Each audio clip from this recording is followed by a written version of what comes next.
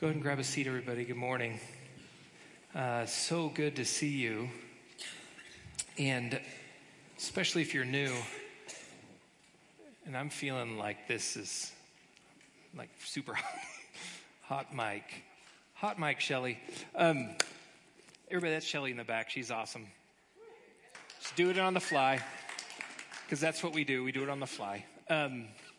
So grateful you're here. If you're new, we're just really grateful you're here because it takes a lot of courage to come to a place like this for the first time. So, hey, we've got a number of things to communicate to you, really, really cool things.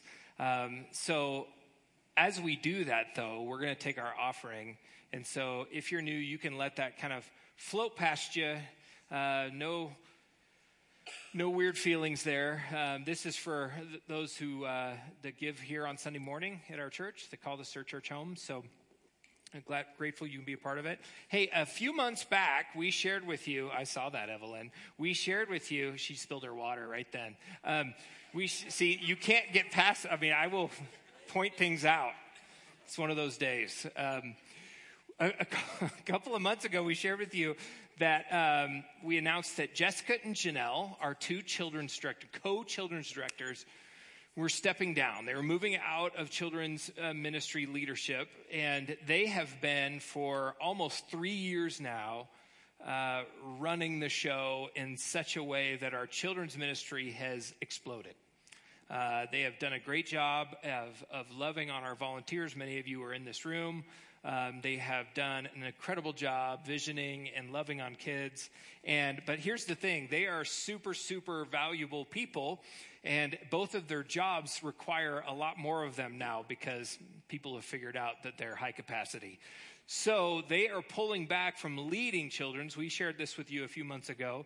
We sent out a search. We posted the job numerous places. We got a bunch of resumes. We got some really weird ones. We got some, just being honest, we got some really capable ones. We just had a long search. The leadership team, we've had an interview team. But the great news is, and we got to do what we were really praying to do, and that is hire someone from inside our community. And so I am super pumped to announce that we are hiring Katie Nyman, hiding her too. No, we're hiring Katie Nyman. And Katie, will you stand up? Katie and Cameron, stand up. It's just so awesome. Yes.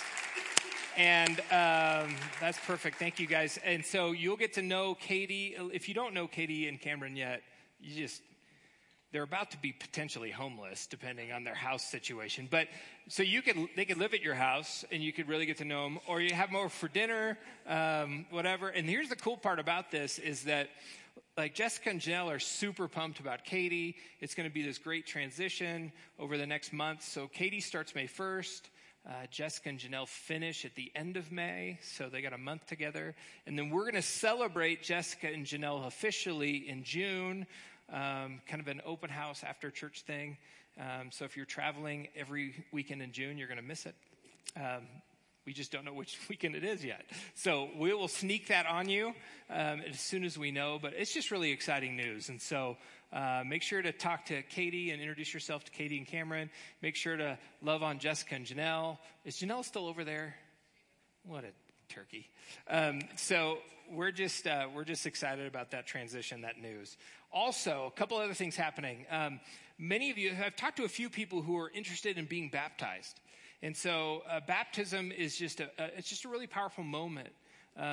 Just historically, all the way back, it's a way of symbolizing. It's the symbol of dying to your old self and resurrection. And so if you've never done baptism before, if you're a follower of Jesus, apprentice of Jesus, and that's never really been something you've done, we would love to talk to you about that. I would love to talk to you about that personally. We're trying to schedule a time to do that this summer, probably in June. So we'd love to talk to you. A couple other things. There's a women's retreat coming up in November. And so here's the thing. I was told to announce that. Mandy, don't be mad at me. But here's the reason why. Is we're late to the party last year. And so what we do around here is we partner with a lot of different churches for a lot of different things. It's just kind of our heart. And so this women's retreat we're going to do, it's in November, and we told you guys about it way too late last year. So we vowed that the second we found out about it, we would tell you about it. And this is the second after that second. And so we want you to know it's on our website. You can sign up. It will fill up fast. So if you're interested in doing it, you got to get elbows going and get in there, okay? So let you know about that. It's in November. It's on our website. Global 6K is next Saturday. If you sign up by tomorrow, you'll actually get all your racing gear, your shirt, your number, everything in the mail to you before the race. So I would encourage you to do it. There's already almost 200 people signed up for this. A bunch of different churches are banding together for this. If you want to wear your children out on Saturday morning, make them run 3.8 miles, okay? And if they quit halfway through, it's okay. You can still put that sticker on your car. Then you can, that was for you, Ben. Then you can just head back. And here's the thing, like this is a huge fundraiser for water projects. And we would just love for you to be a part of it. So how cool is all that? We're all done? I think we're all done. We're all done. I got the thumbs up. Let me pray. Let's get started. God, we're thankful to be together. We're thankful to be talking about eating with Jesus again. We're thankful for what this is actually doing in our community. God, we're expectant. We're looking forward to what you do with the ways you are moving in us as a community. We pray these things in your name. Amen. So here's the thing. Behind all the smiles, despite all the access to entertainment that our world and our community has, despite how conveniences are like better than ever, we talked about a little bit about this last week. Despite all of this progress and all this connectivity and all the distractions we have, people are still not happy. In fact, studies have shown, and I shared this last week, that just general public happiness continues to go down and down and down and down and down. And the thing is that it's even in the church. And for a lot of people, we live with, if we're honest, we live with a kind of low-grade anxiety and maybe even a chronic bit of depression in our lives. And it's just the new normal for us. We just live that way. We just kind of grit our teeth and get through it. And when we think of Jesus, a lot of times we don't think of Jesus as anything but a serious person, like a serious guy. Jesus was all business all the time. And we don't think that Jesus has much to say about joy. In fact, we get this from a lot of our really kind of millennia of artwork. Most artwork, and I won't show you, and I was just scrolling through pictures and portraits and artistic renderings of Jesus, and Jesus looks sad all the time. Like there's never a happy Jesus. Even that, that classic 70s Mormon Jesus picture that you see in a lot of churches, he's still not that happy. He's white, which is weird because we won't get into that. The point is that many of us have a hard time wrapping our head around Jesus being full of joy. It's not something we normally gravitate to.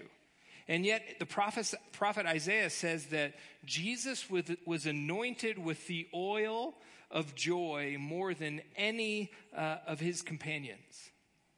And it's this beautiful prophecy, this beautiful idea through the lens of Isaiah. Eugene Peterson interpreted that as saying Jesus was the happiest person alive. And what's interesting is that over and over again in the Gospels, you see people like John and Paul, they quote that, or they lend kind of an allusion to a quote of that in their writings. And the problem is that most of us don't look at Jesus as a very joyful, happy person. But check out John chapter 2. It says, on the third day, a wedding took place at Cana in Galilee.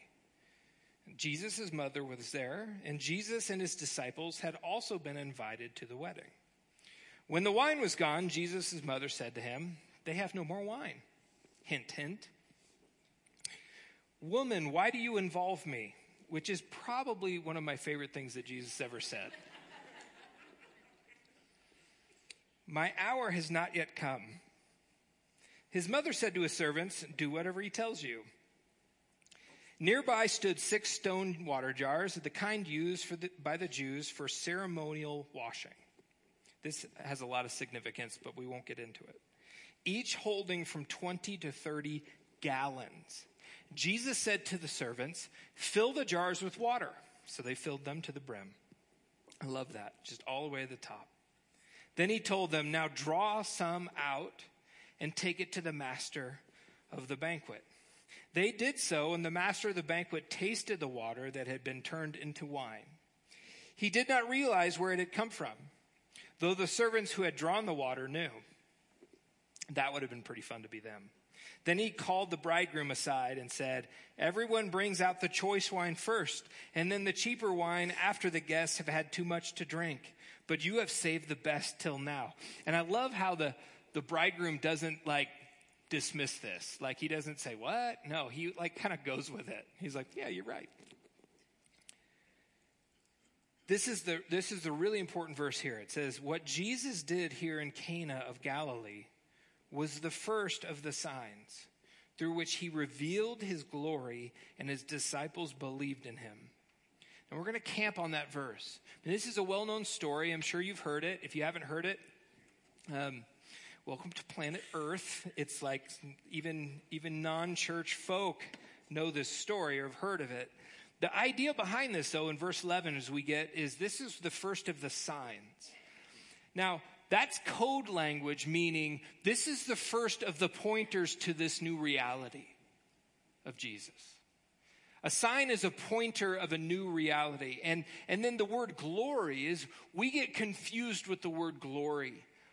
We seem to think it has something to do with fame or celebrity status or ability. Glory in the library of Scripture actually means God's presence and his person.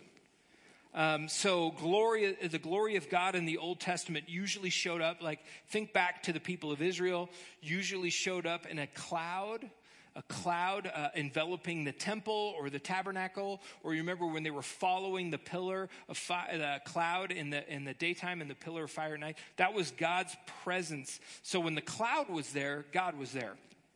And so what this meant was, this was the God's presence, God's glory. That was the origin point of his voice. Does that make sense? The origin point of God's voice. And so what John is saying here in verse 11, and this is really, really cool. This is a pointer, this is a sign to the reality of what God is like. This is a sign, this is one of the first of the signs to the reality of what God was like. So think back to the story. Think about this. Jesus was on the top of the invite list to the party, right? Turns out Jesus liked to be at parties and people liked him. And he not only goes to the party, he stays at the party a very long time, okay? He's there past when the wine runs out, kind of a party guy.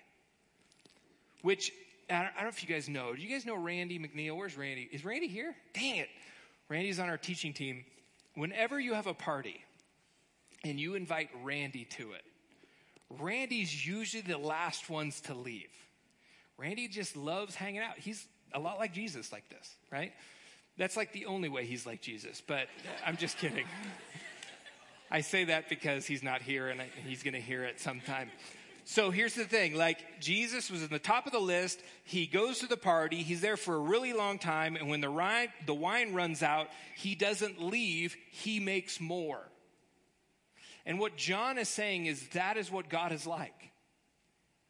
This is a pointer to who the reality of Jesus is in his glory, the origin point of his voice. Is it any wonder that joy is one of the central teachings of Jesus as the Gospel of John goes on? Check this out. John 15:11, it says, I have told you this so that my joy may be in you and that your joy may be complete. Not partial, complete. Then he goes on, he says in John 16, until now you have not asked for anything in my name. Ask and you will receive, and your joy will be complete. Your joy will be full. John 17, this is Jesus' prayer. He says, I am coming to you now, but I say these things while I am still in the world, so that they may have the full measure of my joy within them. Jesus was a very joyful person. And I don't think we've gotten that. I think we've missed that. And so from Jesus we learn, I think, two really important realities. First, we learn that God is the most joyful being in all of the universe. And we get this is a little theology 101. But if we believe, like Hebrews says, that Jesus is the exact representation of God, that Jesus is the embodiment of God, in Jesus, we see who God is. And if Jesus is full of joy and happy and the most joyful person alive, then we can understand that God is a joyful being. And so on page 1 of Scripture, we see that God sung the universe into existence.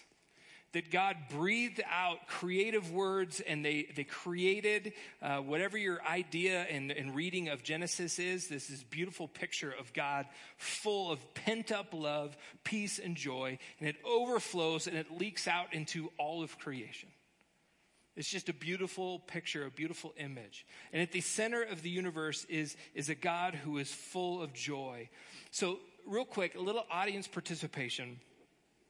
Would you close your eyes for a second? You don't have to, but you can. Think of the most beautiful place you've ever been in your life. Okay? The most beautiful place you've ever been. Now I want to hear some of them. So yell a few out. Beautiful place you've ever been. Bali. Australia.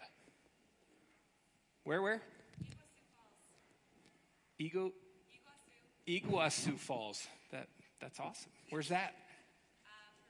Peru. Man, you guys are real travelers. Argentina, is that what you said? Okay, Australia, Bali, Argentina. Anywhere else? Anyone else want to top that? Yeah. Hawaii. Nice. Anywhere else? Rocky Mountains in the fall. We'll just go with the fall. It's going to snow for 3 days now? Come on now. Anywhere else, real quick. Iceland. Nice. And Santorini. This church gets around. Dang, New Zealand. All right. It's good places.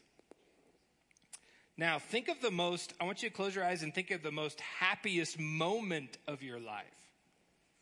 It might be being in one of those places, but think of one of the most happiest moments of your life.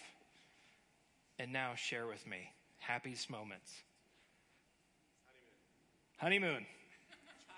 She's not even here. You didn't even get the elbow. Nice. Childbirth or after the... All the way through. All right. Birth of children. You got it. Anywhere else? Anybody else?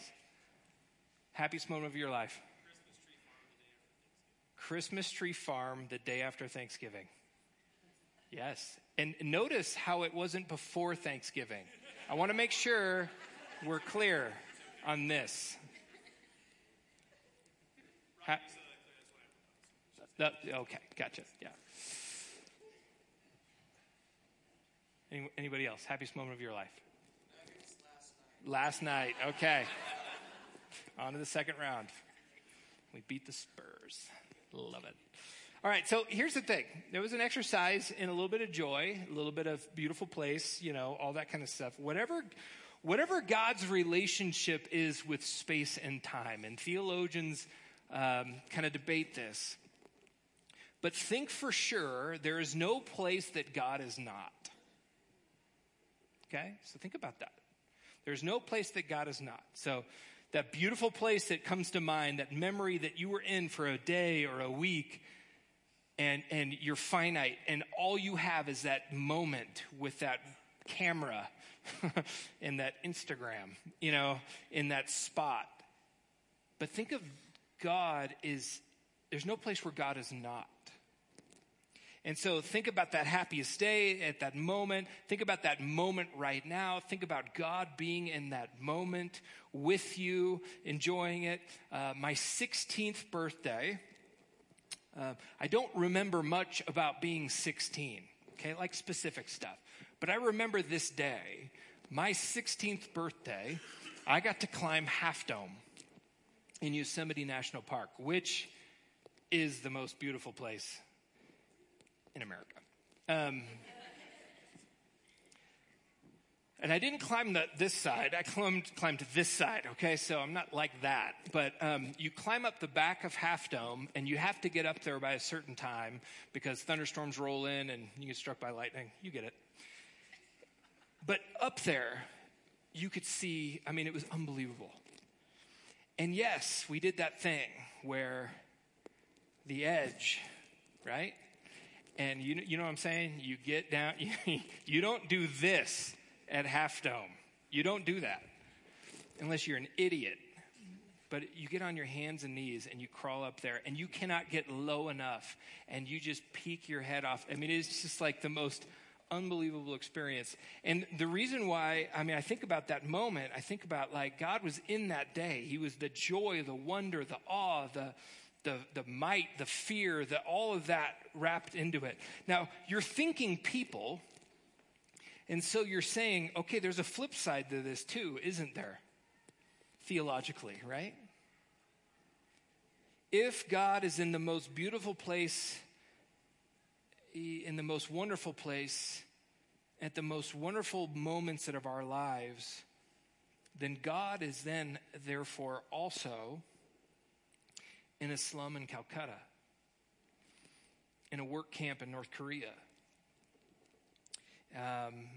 in a painful, fiery wreck on I-70 this week. He is there and he's feeling all of that pain and that grief and that trauma.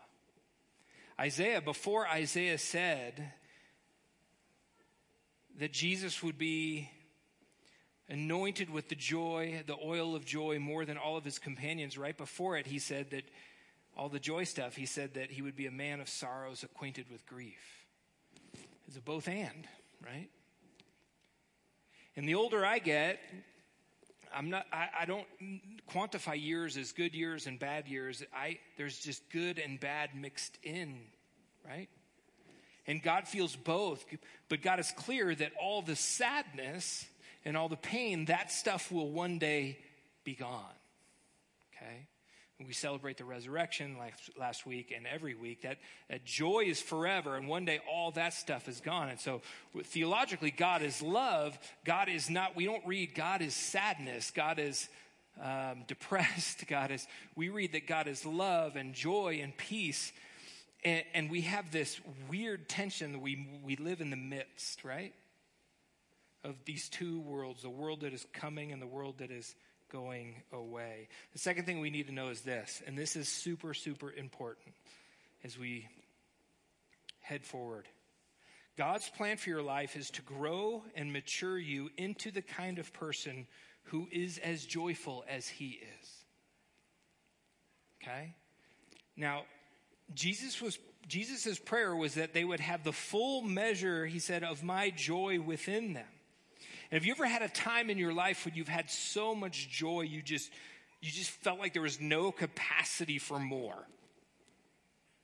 That this measure of joy. And ultimately what Jesus is saying is joy is an overall condition of the heart. And we get confused on what the heart is.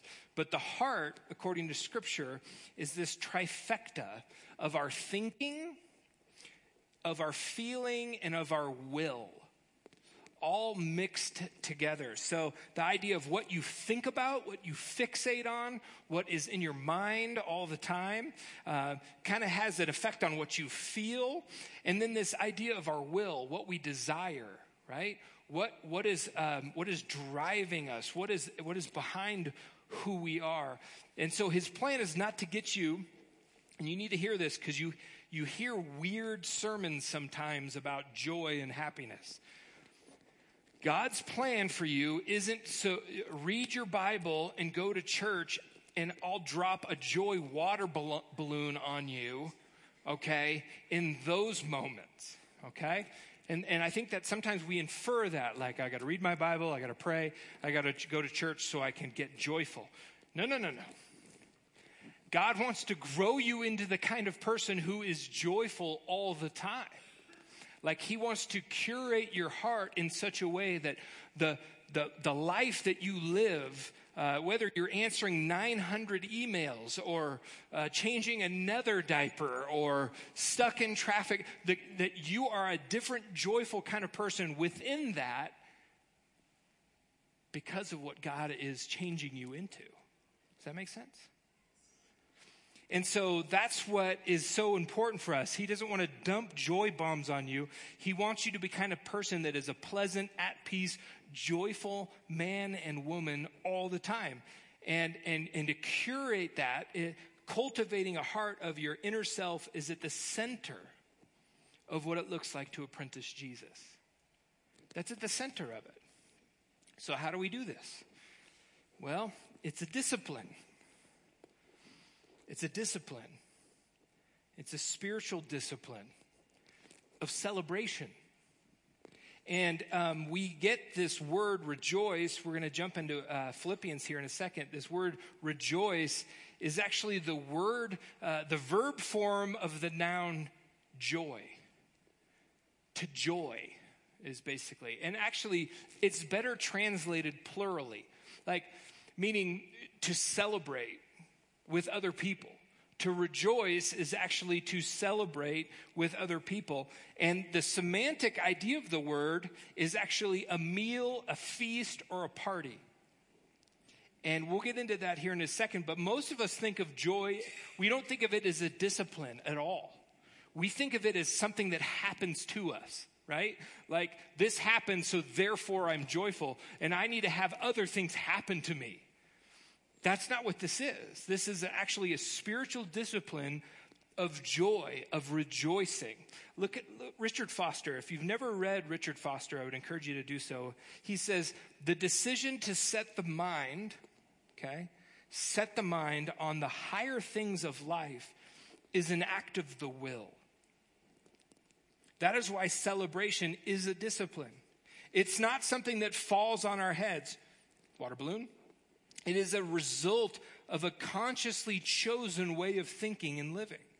And so the beauty of this way, it's not rocket surgery, right, Ben? It's this thinking and living. It's thinking, right? It's like setting your mind on joy. You can't will it, but you can set your mind on it.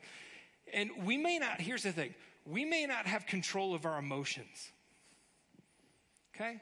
But we do have control of what we think about. And what we think about, we have control over our thought life. And generally what comes from our thought life, we experience in an emotion. And so we don't have necessarily control of the emotions, like stop feeling angry, right? Like you don't have that control. But you do have control on what you think. So for example, on the negative side, if you have an iPhone or whatever else there is, and you wake up to an alarm on your phone, like most of us do. Does anybody have those old alarm clocks with the little flip, the numbers that still flip digitally?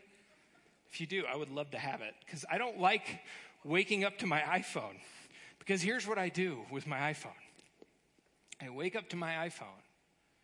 And then I start doing stupid things like reading the news or checking email. You know, and some of you are like, oh my gosh, the boss is already up. He's already emailing me.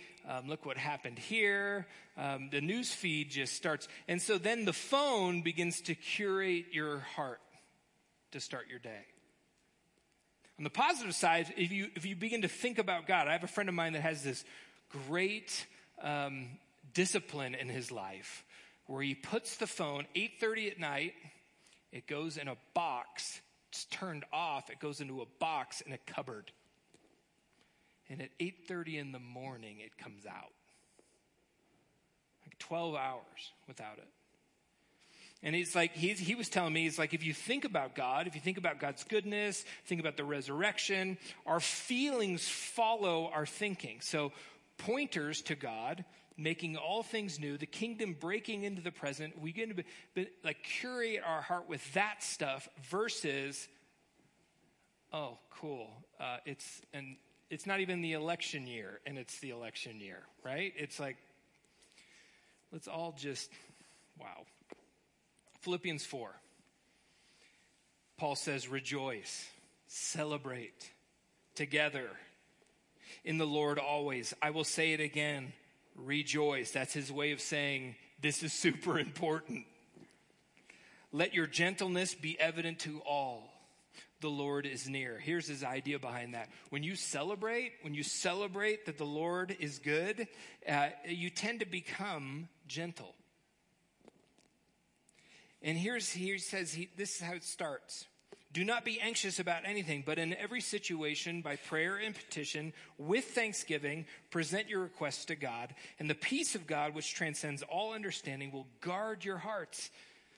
Remember that idea of curating our hearts and your minds in Christ Jesus. Finally, brothers and sisters, whatever is true, whatever is noble, whatever is right, whatever is pure, whatever is lovely, whatever is admirable, if anything is excellent and praiseworthy, think about those things.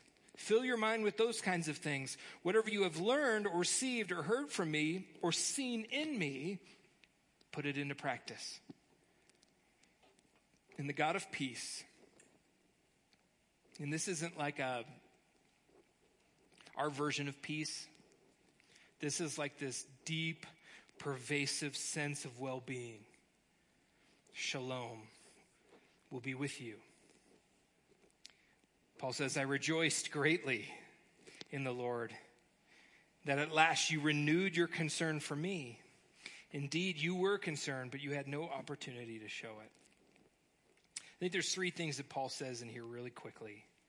This idea of surrendering the illusion of control that we think we have over to God is very involved in this, right?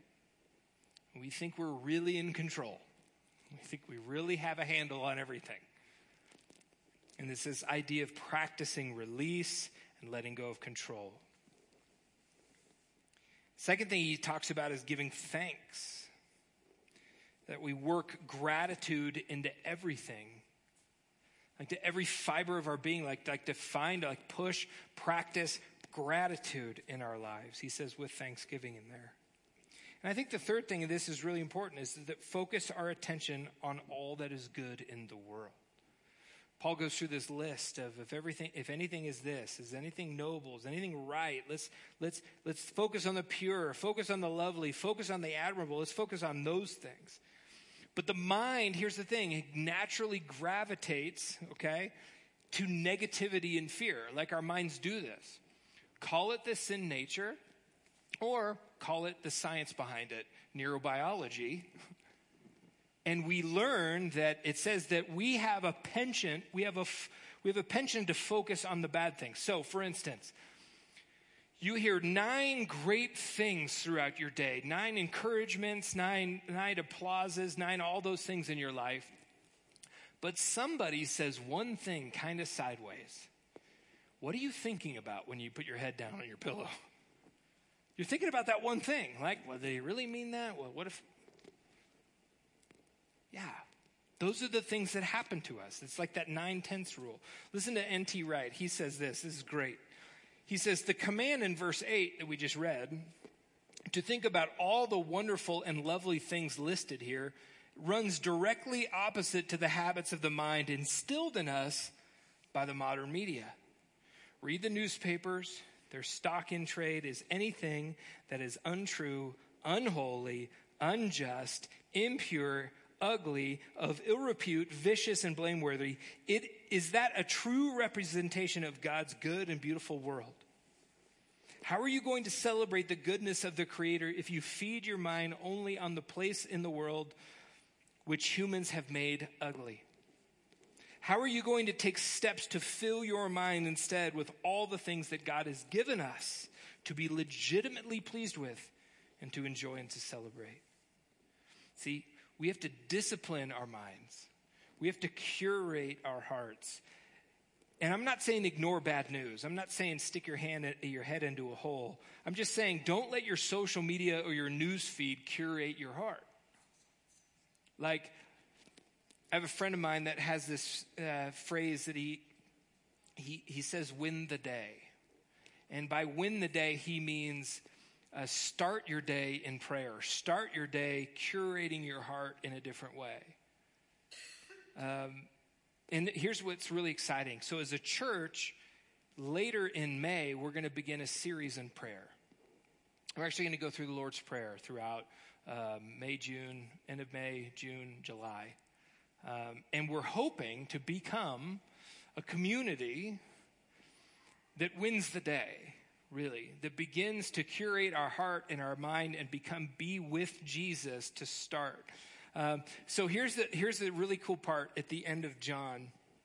John, fast forward, okay, you start at the wedding of Cana. You fast forward to the end of John 21. We're not going to have this on the screen, but there's this moment where the disciples, this is after Jesus' death and resurrection, the disciples are in the boat fishing, and Jesus kind of flags them down, and they don't know it's him, classic. And then he's already got a meal going. He's already got a celebration on the beach. Has anybody campfire cook on the beach, right? I mean, what's greater than that? And Jesus is on the beach, and he's got some coals going. He's got some fish. He's got some bread. He's got, some hummus. I don't know. And he's kicking it. He's waiting for the disciples, and they have this meal together. It's this really powerful meal. And he calls Peter to something bigger, and he does something really, really profound. And it seems like meals are Jesus's go-to practice. And you're probably saying, yeah, Ryan, this sounds great. This sounds really New Testament-y. This sounds really awesome, but it doesn't sound really Old Testament. Well, I'm glad you asked. As we finish, look at Deuteronomy chapter 14. This is a command through Moses. Be sure to set aside a tenth of all that your fields produce each year. Eat the tithe of your grain, new wine, and olive oil, and the firstborn of your herds and flocks in the presence of the Lord your God, at the place where he will choose as a dwelling for his name, so that you may learn to revere the Lord your God always. But if that place is too distant, and you have been blessed by the Lord your God and cannot carry your tithe because the place where the Lord will choose to put his name is so far away, then exchange your tithe for silver and take the silver with you and go to the place the Lord your God will choose. Use the silver to buy whatever you like, cattle, sheep, wine, and other fermented drink. I love fermented drink. Or anything you wish. Then you and your household shall eat there in the presence of the Lord your God and rejoice. So what's happening? So this is a tithe on top of a tithe. So there was a 10% tithe for the people of Israel to give to the Lord, but this is a whole different, this is a party tithe. Okay, so 3 times a year for a week, the people of Israel would gather together and throw a celebration, throw a party. And they would, here's the crazy, think of the economics of this. Think about the economics of this in the room. On average, let's just say that on average, I know we have some poor YWAMers, but on average, let's say everybody in the room made like $50,000, $30,000, $40,000, $50,000. And 10% of that went to a party that we threw for ourselves 3 times a year. I mean, we're talking helicopters. We're talking like serious food. We are talking just bounce houses that like stretch as far. I mean, do you get what I'm saying here? This was a command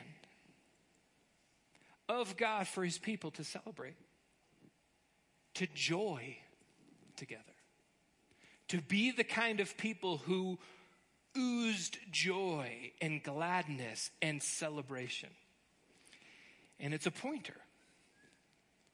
It's a pointer to the future. And we say this all the time. If you follow Jesus, if you're an apprentice of Jesus, you are a part of the people of the future. And here's, as we close, let me just say this. You say, yeah, Ryan, it's easy to celebrate when things are going good, right? But you have no idea what my life's been like.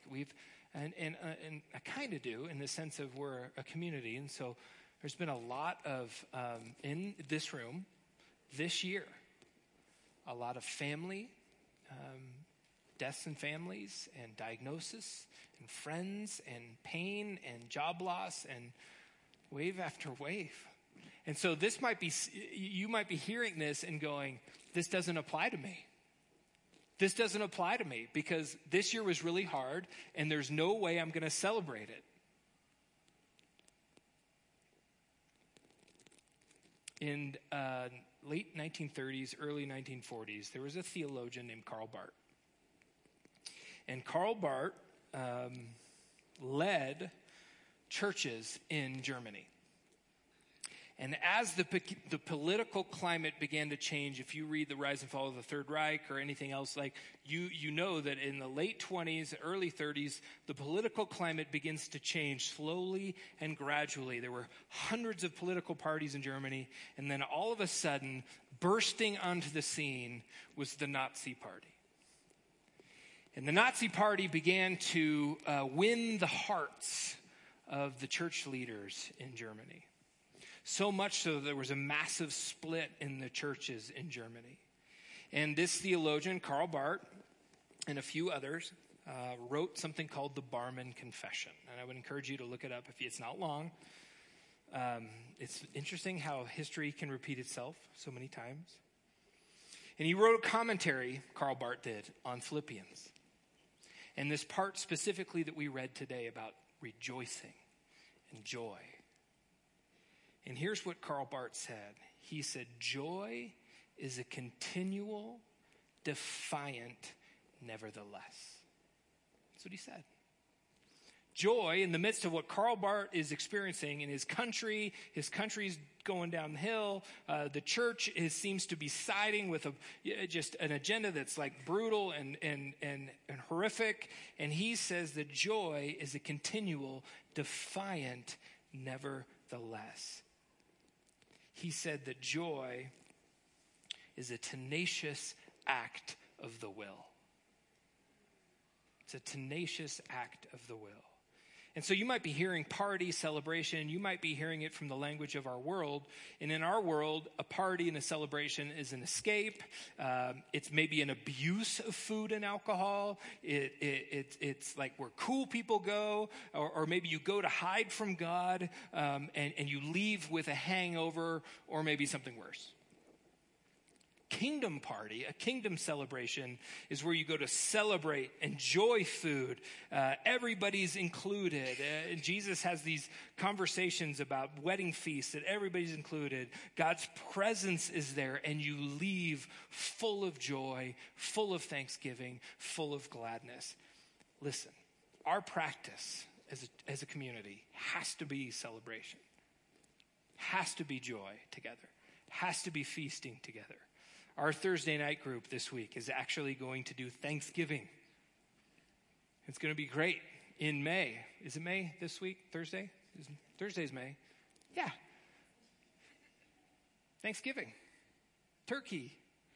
The whole thing. this week. And we're gonna celebrate. We're gonna talk about how grateful we are, even in the midst of pain and sadness. To become like Jesus is to apprentice Jesus, and it's to become the most joyful person who ever lived. That is the trajectory that Jesus wants us to pull our lives into. A tenacious act of the will, a continual, defiant, nevertheless.